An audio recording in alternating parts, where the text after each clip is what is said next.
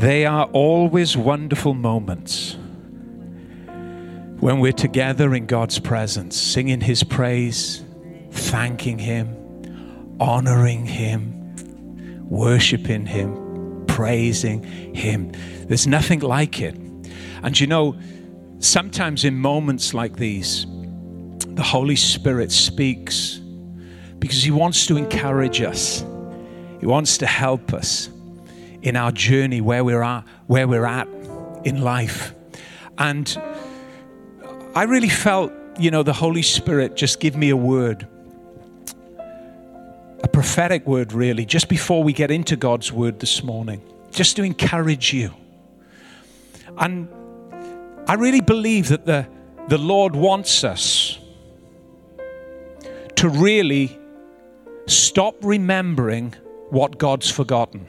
Very simple. Stop remembering what God has forgotten, what God has forgiven. Don't let your mind go back there. Don't revive it. Don't recite it. Don't resurrect it or relive it. It's gone. That's what God says. When you begin to read the Word of God, this is our place in life. It really is. Not to live in the old, but to live in the brand new. Regarding our sin, this is God's approach to it. As far as the east is from the west, I will remember your sins no more. He's forgotten about it. He's erased it. It can't ever come to mind anymore in God's mind. So why do we allow the accuser to come and make it alive in our mind? Paul put it this way: old things have passed, they're gone. Everything about my life now is brand new. You're a brand new creature in Christ Jesus, faultless before Him, forgiven, brand new. Don't remember what God's forgotten. Don't remember what God's forgiven. Don't allow it to come up in your mind anymore. David understood this in Psalm 103 verse 2 when he said, "Oh, bless the Lord, oh my soul, and forget not all of His benefits." He wasn't reminiscing over sin. He wasn't remembering all of the things that had gone on in his life. What he was focused on, what he was remembering, what he was bringing to his mind was all of the benefits. I can forget about my sin, but I'm going to remember all of the wonderful benefits that God has given me. I tell you, make that your practice, make that your discipline, make that your habit of life. And all of these wonderful new realities of this new creation life that God has given you in Christ will suddenly emerge. They're already there. But sometimes what happens is they get buried under all of these accusations that come bombarded into our mind through the enemy. No, don't remember that stuff. Paul the apostle again said this regarding his past, and you know these words well. Forgetting the things that are behind. I tell you, it takes discipline. It takes discipline to live a life of forgetfulness. Forget what is behind.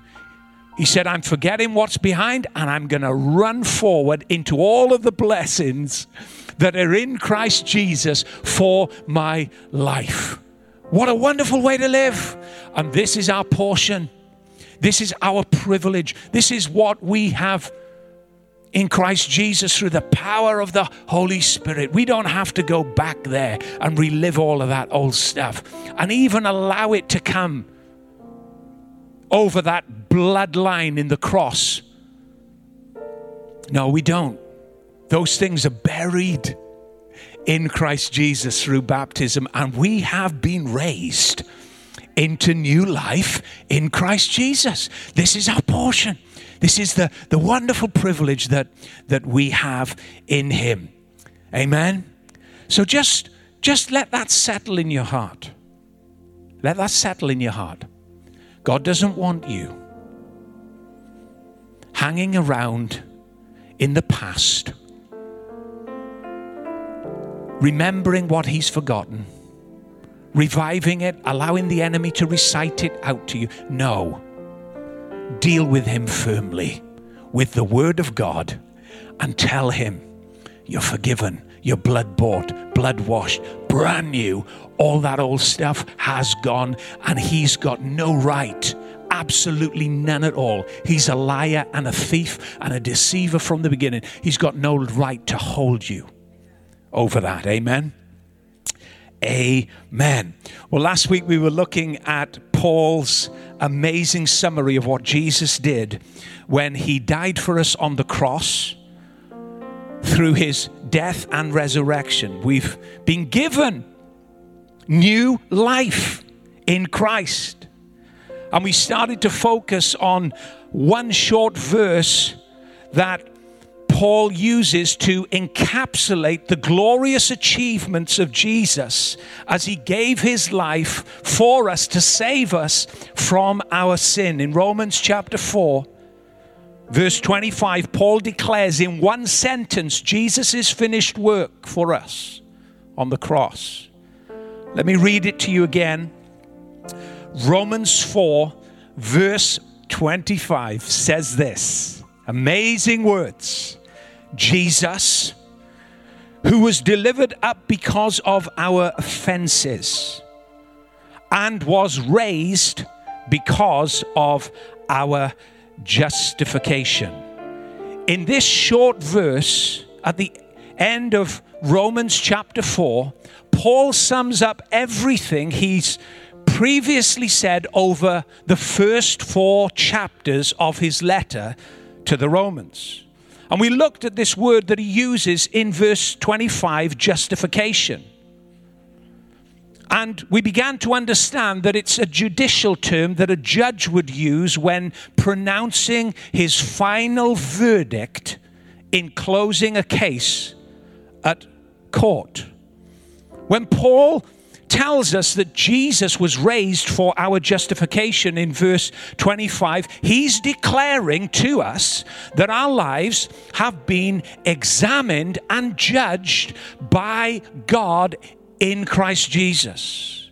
And a verdict has been reached regarding your life. A verdict has been reached regarding my life, and it's been pronounced by God, the God of the universe, the judge of all the earth, in the courtroom of heaven. This verdict has been pronounced over all who have placed simple faith and trust in Christ Jesus. And that verdict is this: not guilty, acquitted of all sin, innocent and pardoned of all punishment. This is the unchanging, unalterable, pronounced verdict that God has declared regarding your life. It stands forever. It cannot be altered or undone because of the finished work of Christ Jesus in his death, in his burial, in his resurrection and ascension to heaven. It's forever done, forever achieved. His work is complete. And when you begin to think about these wonderful things, when you begin to realize them and they begin to really become the substance of your life, you begin to understand really there's no excuse to grumble. There's no excuse to really be downcast in light of such glorious good news. It's hard to ever have a bad day when you really get to grips with this. And that's why Paul could move through every circumstance, as hard as it got. And that man sometimes came under the crushing weight of life, but he could move through it with great strength because his heart was established in the word and the revelation of this good news in Christ Jesus. We also remembered Jesus' final word on the cross before he committed his spirit into the hands of the Father in relation to our salvation, he cried, "It is finished." Paid in full. We owed a debt we could never pay. Jesus paid a debt that he did not owe, and he paid it in full for every human being that will place simple trust and faith in his work on the cross. Paul declares in this very verse that Christ died for our offenses, and he finished and he paid in full for every single offense that has occurred in our lives. Now, added to this fact that we are innocent of all charges before God, Paul also assures us that God has gone a step further, as he always does. He goes beyond your imagination. He does exceedingly abundantly above all that you can ask or think. I mean, just to be acquitted of all wrong, acquitted of all crime in the court of heaven would be good enough. To face no impending penalty of judgment before God is glorious in and of itself. If you just have that, you're rich beyond measure. But Paul goes, under the inspiration of the Holy Ghost, he goes another step. And he says, not only are you faultless before God, not only are you now innocent, God has imputed his righteousness, his own righteousness, to your life account. There's been a huge exchange, a huge transfer. God's own righteousness now becomes your righteousness in Christ Jesus. He talks about this incredible exchange in 2 Corinthians chapter 5, where God's righteousness is imputed to our lives, and our sin was imputed over to Christ. These are holy words, wonderful words, not just filling a page in a book. These are realities that have occurred once and for all and forever. 2 Corinthians chapter 5, verse 21, Paul says this, God made him, Jesus, who had no sin, to be sin for us, so that in him we might become the righteousness of God. You're not guilty. You're pardoned. You're innocent. You have the very righteousness of God imputed to your life, transferred over into your life account as a result of Christ Jesus. And also, as Paul is teaching about justification, especially in Romans chapter 4, as he points back to Abraham, he wants all of us to understand that our justification before God does not occur after a trial period. You know, you have to complete a trial period, or we'll observe your faithfulness, and after we've observed you and scrutinized your behavior and observed your good works and monitored them, then you might be able to be justified. No, it's not a trial period like you go through for 6 months when you get a new job. No, justification by faith is instantaneous the moment that you place simple faith, simple trust in Jesus' finished work on the cross. Instantaneous justification, instantaneous pronouncement, not guilty, innocent, pardoned of all sin, no imminent doom of God's judgment. God's wrath is lifted off you and placed in Christ, and you are pardoned and free and righteous, holding God's righteousness to your account in his sight. This is what he's saying. You can hear the man bursting at the seams with excitement as he announces this glorious gospel, this wonderful good news. Justified in a moment when we place our trust in Christ Jesus to save us. It simply means this: the person who has been a faithful follower of Christ for 50 years is no more justified than a person that receives Christ this very moment into their heart. All believers, young and old, enjoy the same blessings immediately, continuously, and eternally. It's a glorious gospel. Oh, it's a glorious work that Jesus has done, that God has done through his Son. John, in his gospel, chapter 3 says, oh, for God so loved the world that he gave his only begotten Son, Jesus, so that whosoever believes in him might not perish but have everlasting life. God did not send his Son into the world to condemn the world, but to save it. But in light of this glorious gift, he continues and says, if we reject it, such a wonderful, glorious provision in Christ through God's love, we already stand condemned. But we are those who have placed our faith in Jesus. We really are. But this is only the beginning for the Apostle Paul. He still has far more to say as he continues now from Romans 4 into Romans 5.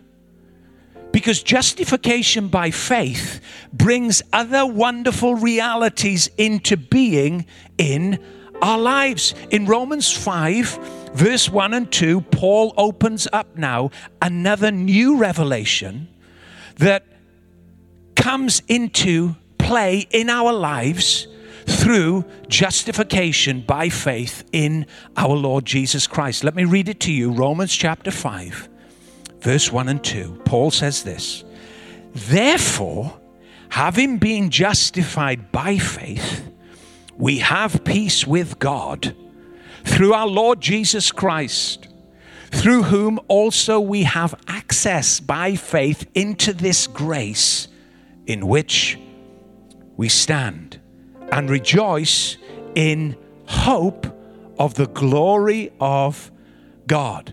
What Paul is doing here, he's moving us forward now in our understanding to see that there's more. There's even more for us. He's pronounced that we're not guilty, we're pardoned from all sin, that there's no judgment to face before God, that we have the very righteousness of God. And he goes on because there's more. And many times you see Paul struggling to actually communicate all of the wonders that have been given to us in Christ, because he doesn't have the vocabulary or the understanding to express it. And other apostles, so they would come out with phrases like, this is exceedingly abundantly above all that we can ask or think. God's provision in Christ Jesus. They just came to the end of themselves. What they could explain, what they could articulate through revelation was glorious and wonderful and off the chart. But many times, because of their limited ability to understand what was ahead, they just encapsulated it in, it's going to be glorious, and we're heading to the glory of God.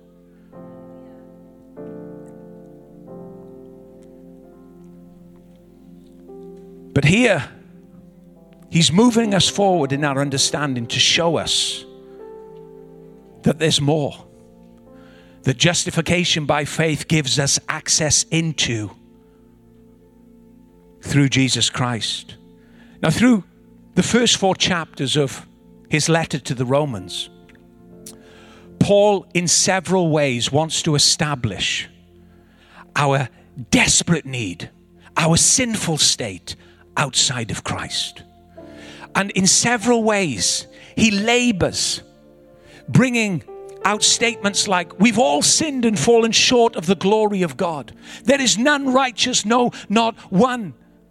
And he elaborates in detail man's complete hopeless state, his sinful state outside of Christ Jesus. And he's doing this not to rub our noses in a history that we've received forgiveness for. He's doing this for us to understand the incredible sacrifice that Jesus has given on the cross to die for us, for our sin, and to save us and to bring us faultless before the throne of God. He shows us our sinful condition. He shows us our desperate need of a Savior. But he doesn't just leave us hanging there. He shows us the complete, wonderful, finished work of Jesus Christ on the cross as he died for our offenses and as he was raised for our justification. He labors on the fact that you can't work for this righteousness. You can't work for this relationship that we crave for. It's impossible. And he shows us completely in his arguments that he makes, very important, that it's completely futile to try and work and labor to be righteous before God. Why? Because it's all been done in Christ Jesus. He's done the work. He's sweat blood. His hands were pierced. His feet was nailed. His side a spear went into. A crown of thorns was pressed into his head. His back was opened and plowed like a field, Isaiah said. For us, he did the work. He paid the price. He absolved us of all debt before God. He wants to show us, you see, that the only way into this new relationship with God is through Jesus Christ. No other way. Jesus actually said, didn't he, when he was talking one day, I am the way, the truth, and the life. No one comes to the Father but by me. He wasn't being arrogant or proud when he said that. He was the only one that could bring us back to the Father. And he did. He did. He finished his work. Paul, joining with that in his words to us, says that Jesus is the only way. He's the only one. And he brings us to this place where he shows us that the wonderful realities that justification gives us is this: peace with God. You have peace with God. It's a fixed position. It's not something that moves or fluctuates. You have as much harmony in your relationship with God as Jesus does because you're in him. You have peace with God. You're not at war with God. This peace isn't subject to emotional change and feeling. It's a fixed, permanent place that justification through Christ has brought us into. Our present position of peace with God is forever.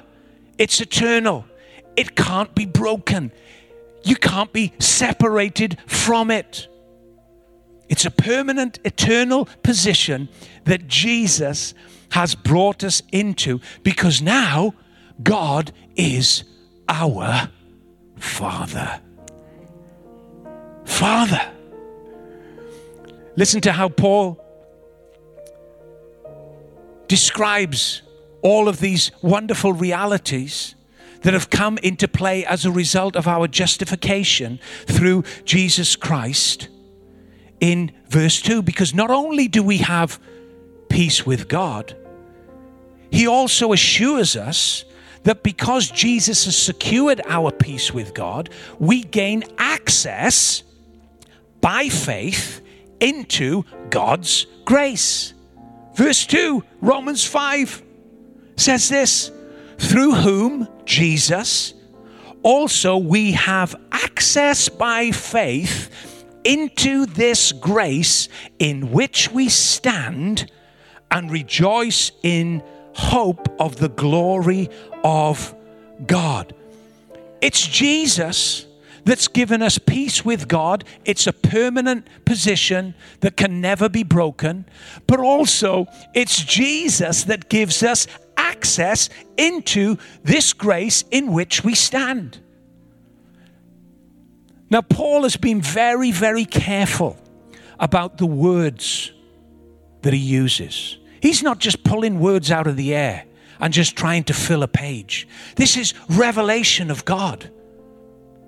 This is the gospel that needs to be communicated to all men everywhere. And he's very particular about the words that he uses. And this word access that he uses is a very important word. It's the Greek word prosago. And this word prosago has an amazing picture in it. The picture is that of being introduced or being personally ushered and escorted into the presence of royalty through the favor of another. The picture is of Jesus taking you and I by the arm and giving us our own personal introduction to God. Jesus does not introduce us into the presence of the Father in groups or as couples. Jesus personally takes you because you have been bought by his blood. Because he has purchased you in his finished work and paid in full and taken the sufferings and the beatings and the tortures and the very wrath of God. You are his prize. You are the one that he died for.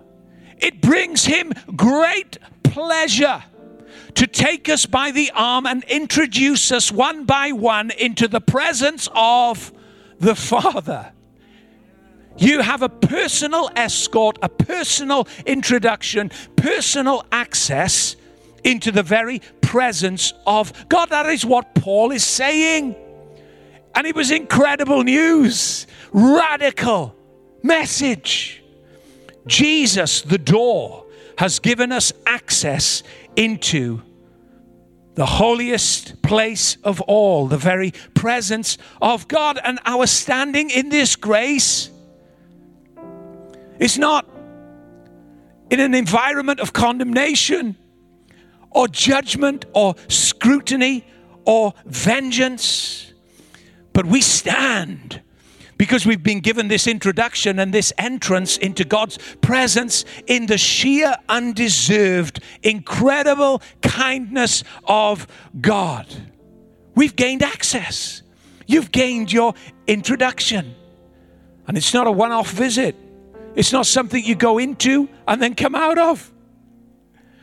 Paul shows us this very clearly when he pictures Adam and Christ. We were in Adam, but now we're in Christ. When you come into Christ, you don't go back into Adam for a week or two. No, you're in Christ. There's a permanence now, an eternal permanence about your residence.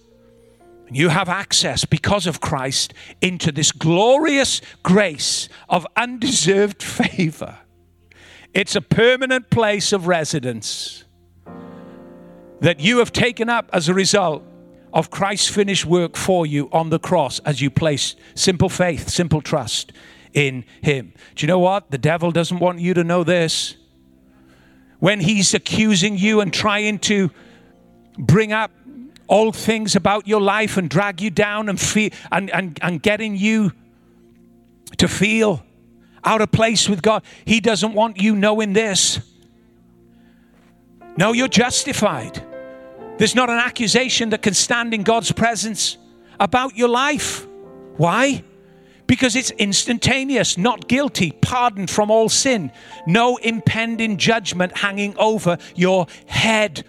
You are the very righteousness. You are the very righteousness of God in Christ Jesus. It's imputed. God doesn't take it back. He really doesn't. Have you ever had anything given to you? And then a couple of months later, the person who gave it to you wants it back. We've had a couple of those. I want it back. I shouldn't have given it you. I didn't mean to give it you. I kind of said I'd give it to you, but really I meant you could borrow it. Now, God doesn't take any gift back that he gives you. It's imputed righteousness. It's given you eternally. You are faultless before the throne of grace. We got to start really processing this, understanding it, speaking it over our lives in the face of the enemy, and really relishing in it. We really have. Access into this grace in which we stand. That's what he says. And it's incredible because God's people, you see, Israel, never had access. They didn't have an introduction into God's presence. Like we didn't have an introduction into God's presence. In the temple at Jerusalem, strict laws and boundaries divided people and separated them from God. God could be worshipped, but only at a distance. And they'd been like this for thousands of years.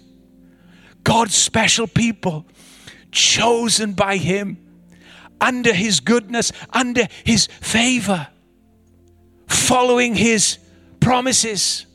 And he led them and has led them and has favored them and still favors them. But to get close to God was impossible because the law condemned.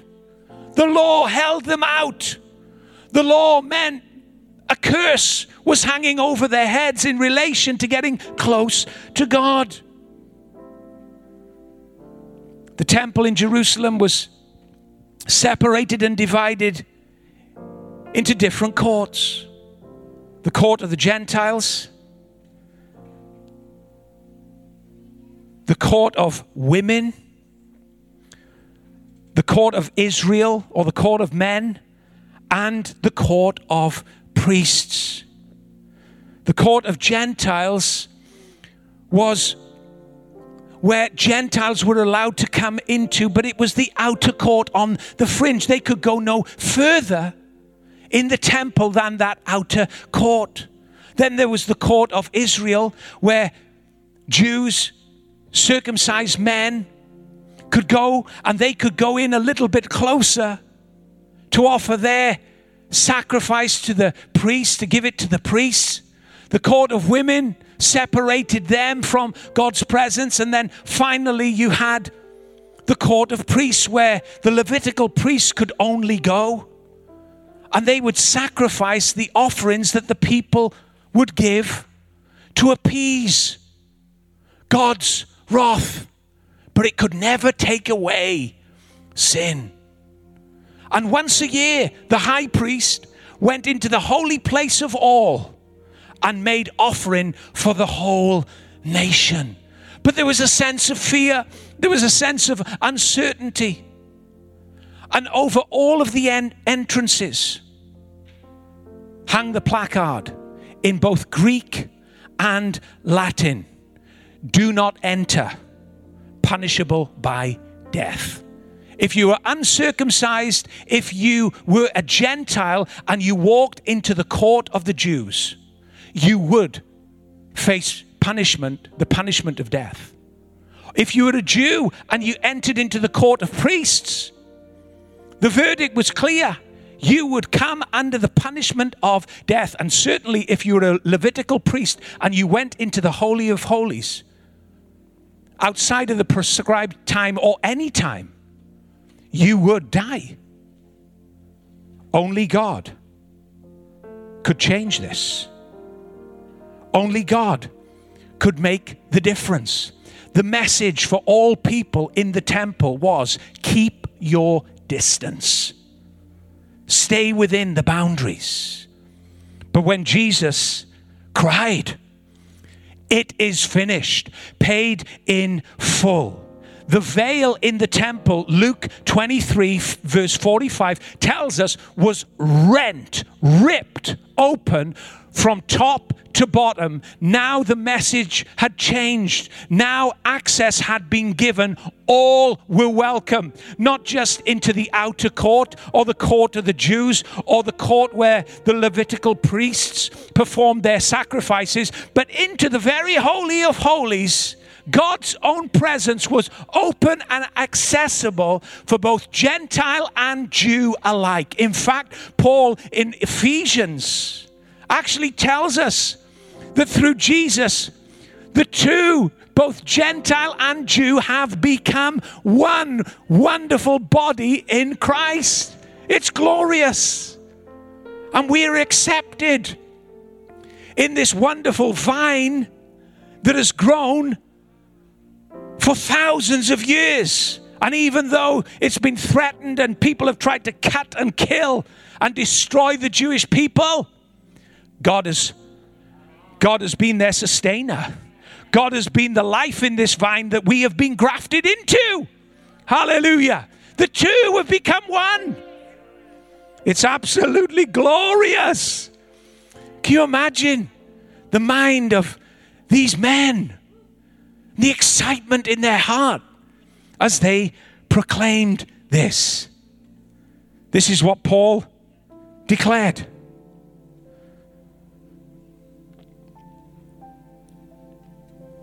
This is the wonderful news that he gives to everyone. We have access, an introduction, a personal introduction into the very presence of God by faith into this grace in which we stand. We're standing in it. Not once a year, like the high priests, or on the fringe, like the Gentiles. We are in it permanently. Because Paul uses another important word when he uses and takes up this word, stand.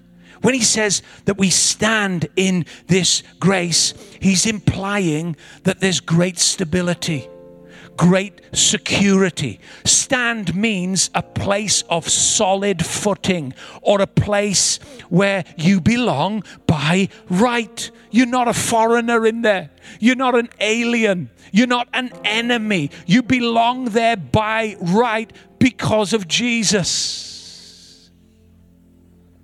Stand carries the idea of permanence and being firmly fixed and immovable. You are permanently and eternally standing in God's grace, in his pleasure, because Jesus died for your offenses and was raised for your justification, and you believed it. He did all the work, took all the effort out, and we are simply the recipients of amazing love, amazing grace, and the inheritors of eternal life and wonder. You don't have to creep or crawl into God's presence or grovel anymore like a worm. It's not right. Jesus, it actually dishonors Jesus' work. And sometimes, that would be our natural tendency. Oh God, I'm sorry. And I've done that. Why? Because it's your natural tendency. But doesn't it dishonor the work of Jesus? Doesn't it dishonor the payment in full and the cry and the pronouncement of finished when he gave his life as a substitutionary sacrifice on the cross? For me to go into the presence of God crawling and groveling like a worm, doesn't it dishonor what he's done? It does, surely.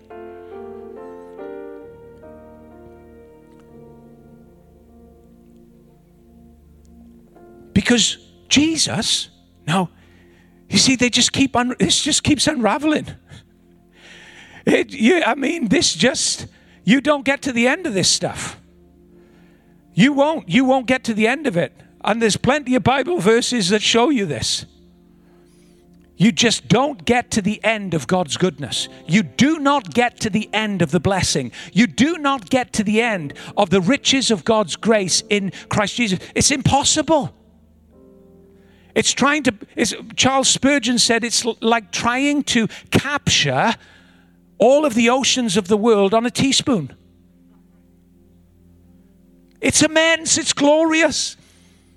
Jesus, listen, has presented you before the Father as perfect. Now that might not be your description of you over this past week. And it might not be my description of me either. Okay? But if we were to ask God to give us an accurate description of our lives in Christ, it would be summed up in one word: perfect. Perfect. We'd never dare think it. We'd never dare say it. That's why God goes ahead through his servants to proclaim it in his word. Listen to what Hebrews chapter 10, verse 12 to 14 says about this. But this man Jesus, after he had offered one sacrifice for sins forever, sat down at the right hand of God. From that time, waiting till his enemies are made his footstool. Listen, verse 14, here it comes.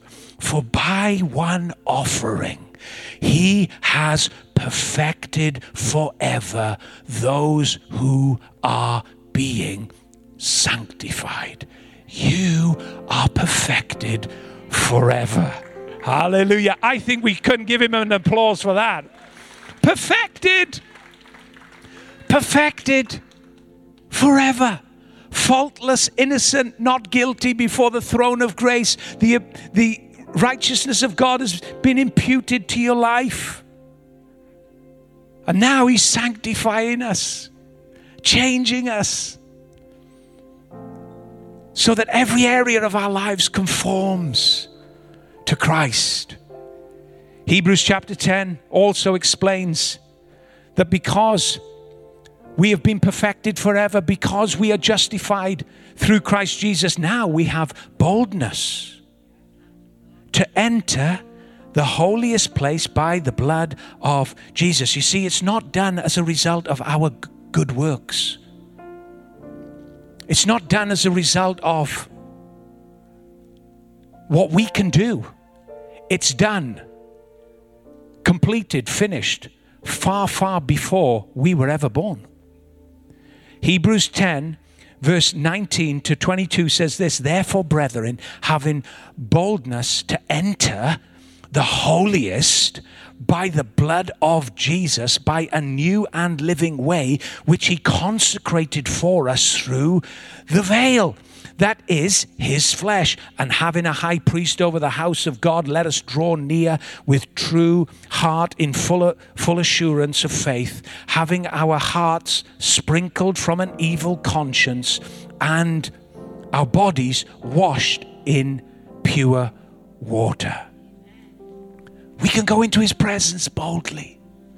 We stand in this grace, in his presence, and with bold assurance, we can make our request known unto God. Jesus said, whatever you ask in my name, whatever you ask in my name, that will I do, that the Father may be glorified. Ask anything in my name, and I will do it. Why can we do that?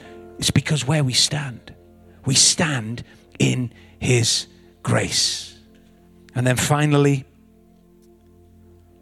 Paul encourages us at the end of verse 2 of Romans chapter 5.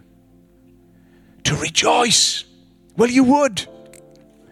When you understand this, when we begin to put this together and see the implications for our lives on a practical plane in our day-to-day living, that's all you can do. You rejoice and you explode with gratitude and love and thankfulness. You rejoice. He says, and we make our boast in hope of the glory of God. We don't ever have to be downcast. I know we get our ups and downs in life. And, you know, we carry frailly these emotions that seem so inconsistent many times with the Word of God. But how about opening our minds and allowing the Holy Spirit to open our eyes and to give us a spirit of wisdom and revelation in the knowledge of Christ Jesus, and allowing this to unpack itself in our lives so that we can rejoice in the hope of the glory of God that we are in and we are heading towards. Finally, Paul talks about this glory. This glory of God in Ephesians chapter 2, verse 7. And now, by the Holy Spirit, he's seen far, far beyond this world, this time-space world in which we live that seems so fallen and broken and unjust. And he looks by the Holy Spirit into eternity. What does he say about eternity for the believer? Many things.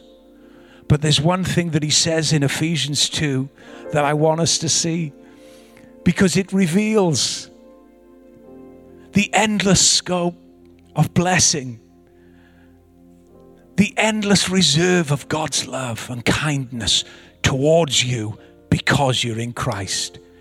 God just wants to get to you. Not to judge you, but to lavish his goodness, lavish his kindness, pour it all on for eternity.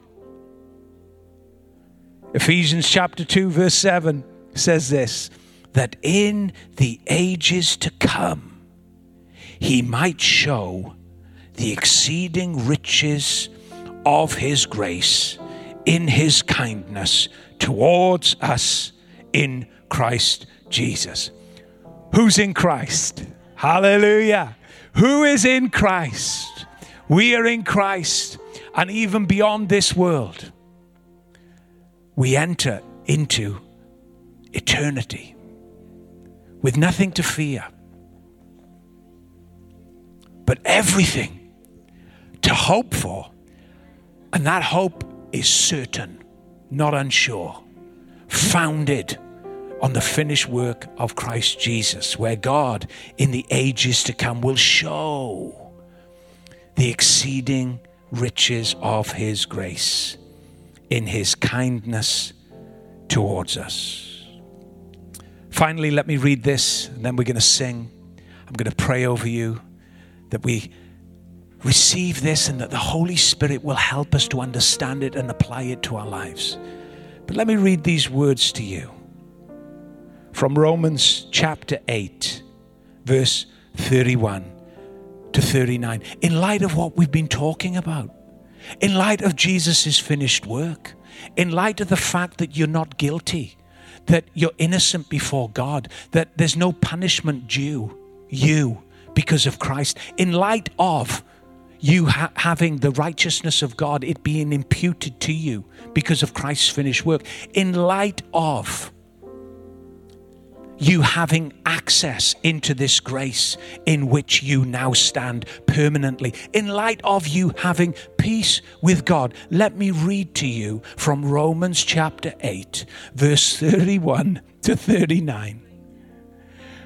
What then shall we say to these things?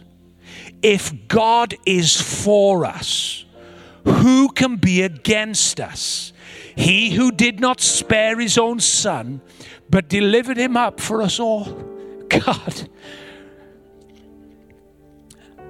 how shall he not with him also freely give us all things?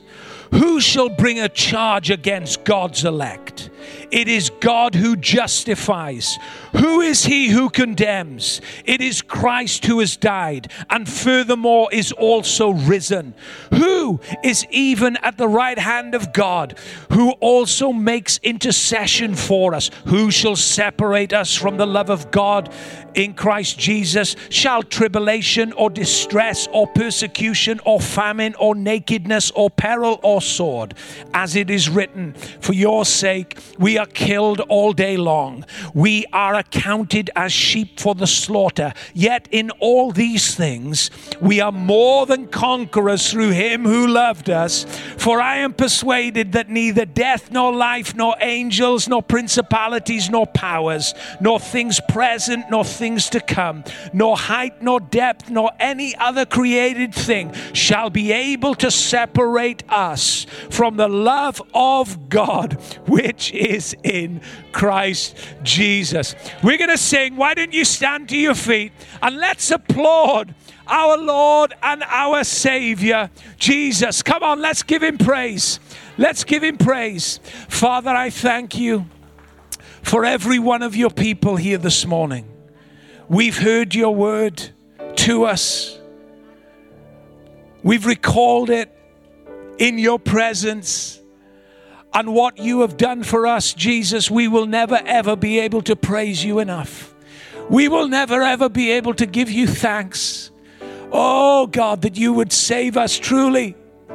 Lord, like has been sung, we sing, Amazing Grace, how sweet the sound that saved a wretch like me. I once was lost, but now I'm found. Oh God, the security of knowing that we stand in your goodness and in your grace. Lord, I pray as we stand in your presence today, Holy Spirit, you would help us to now see this as the new reality for our lives.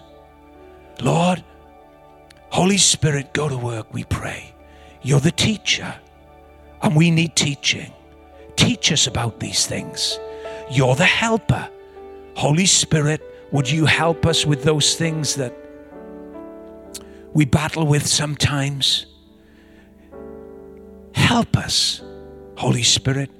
And Holy Spirit, you even tell us about things to come, way ahead of us, to create hope, to generate expectation regarding, Lord, our life with you, even beyond this world. Holy Spirit, we are your people, purchased by your blood.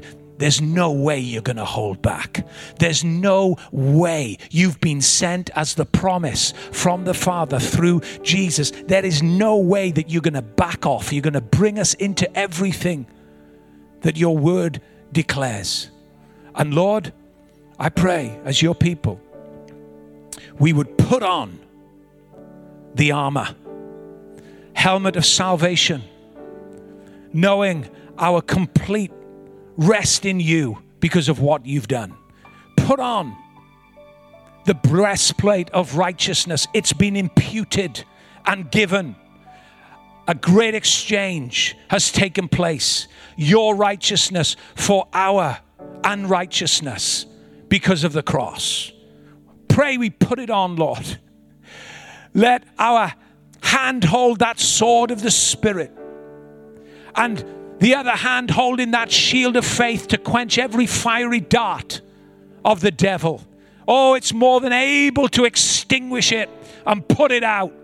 Let us hold it up with conviction, I pray, and know the power of that shield of faith.